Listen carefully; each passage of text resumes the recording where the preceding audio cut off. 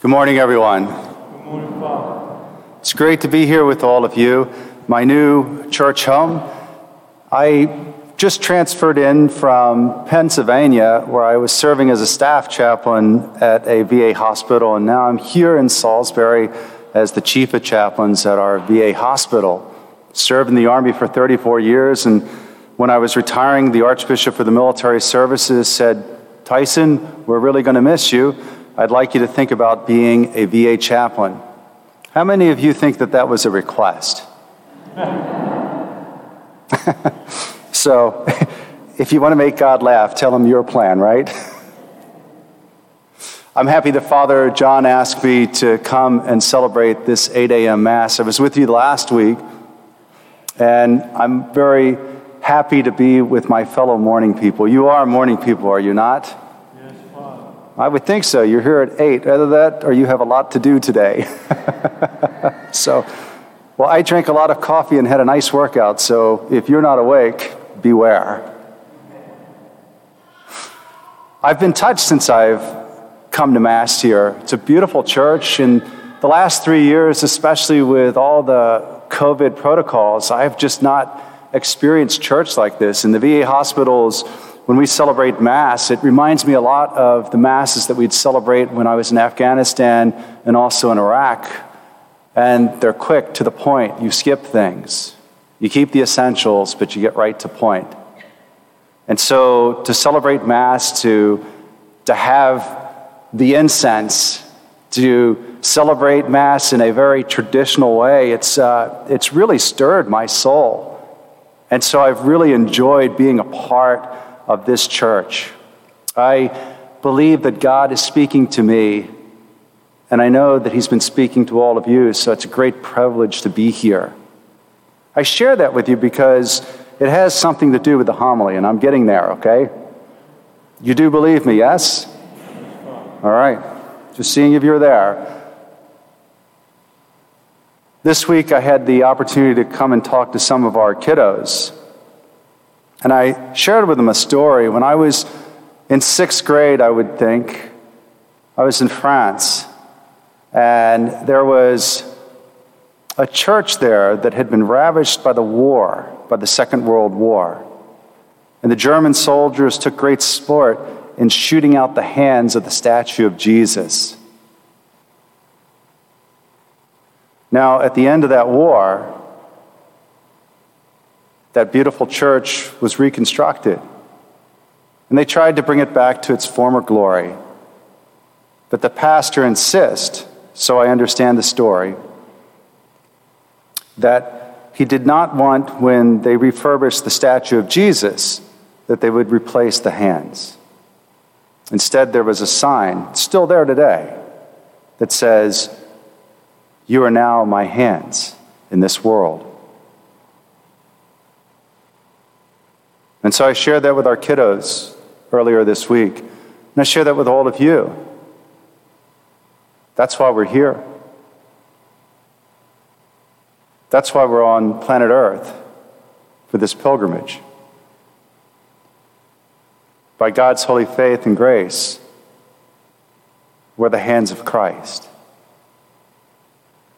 And so to ask you right now to think, I'd ask all of us to center ourselves. We don't do that today. We pride ourselves on multitasking.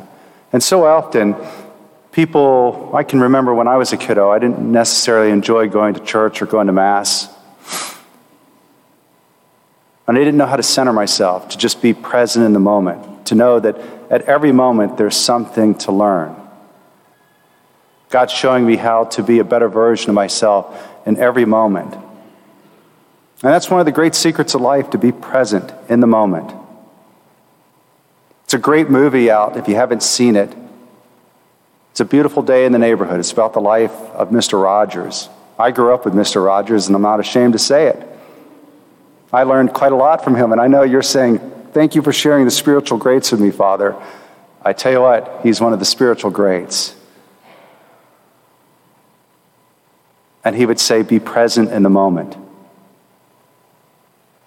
It's in the moments that we make the presence of God known, and that we are the hands of Christ in this world. Stack up enough of those holy moments, and who knows, the world might be a better place. Or at least the part that we're playing.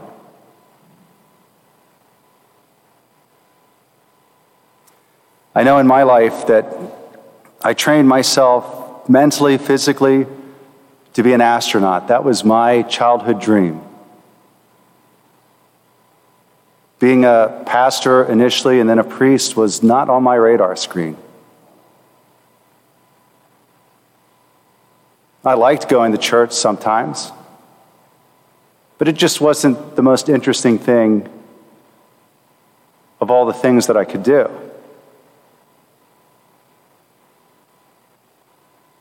And so I spent a great deal of my life running away. I liked the gospel we read today. Do you guys remember it, or we need to get the deacon to read it again?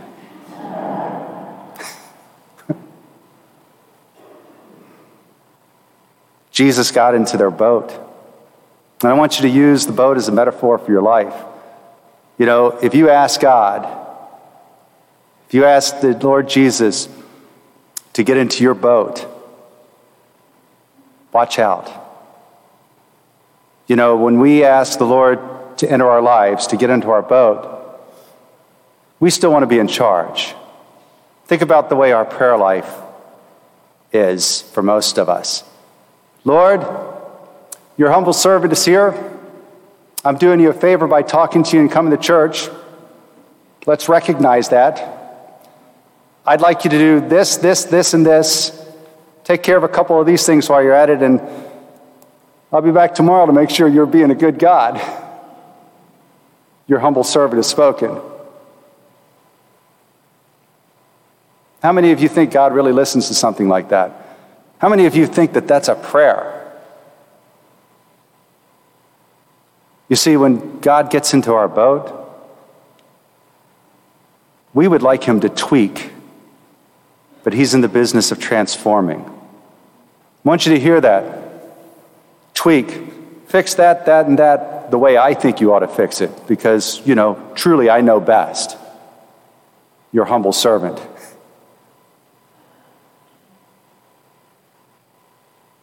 But Jesus, who knows more and what's best for each of us, will transform us. When we open ourselves up to transformation, I mean, it's scary. It really is. I don't wear this outfit because I have the legs to pull it off.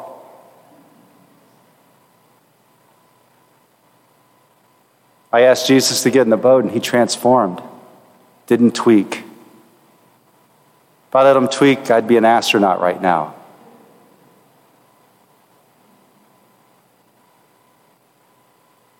I want you to think about your lives right now. Have you let God in? Is Jesus in the boat? And are you still trying to tweak, humble servant that you are? Or have you allowed God to transform? Now, some people will say, well, I'm too young. Some people will say, I'm too old. We make all sorts of excuses, do we not? Doesn't matter where we are in life. We can start racking up the holy moments now.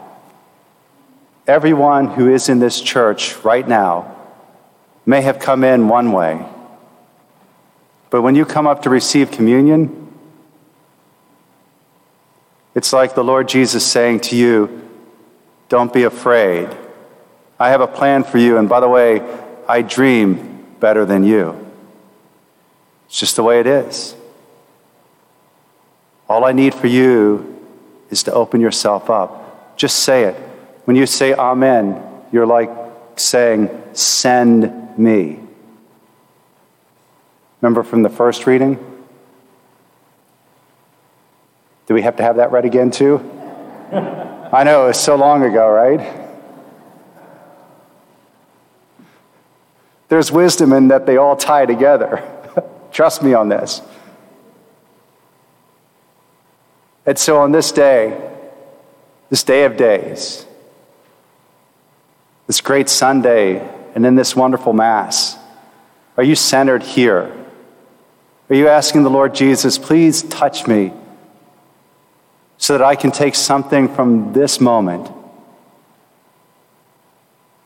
and be the hands of Christ in this world? Even more courageous would be, Jesus, I'd like you to get into the boat of my life and show me what the next level might look like. My brothers and sisters, everything that's right in here, this church, can fix everything that's wrong out there. We've got to be the hands of Christ. I can't speak for you. I'm going to speak for myself. You can hear an invitation, but what's the choice? Decision point now. Will you be the hands of Christ? Your life is a gift. All of your resources, a gift. Your time, your talents, they're all a gift. Will you be the hands of Christ? All right, my brothers and sisters, it's not easy being a Catholic Christian, isn't it? But that's the exciting part of it all. I'd ask you to pray for me. I'll pray for you. And together, let's further God's kingdom. Glory be to the Father, and to the Son, and to the Holy Spirit, as it was in the beginning, is now, and ever shall be, world without end. Amen.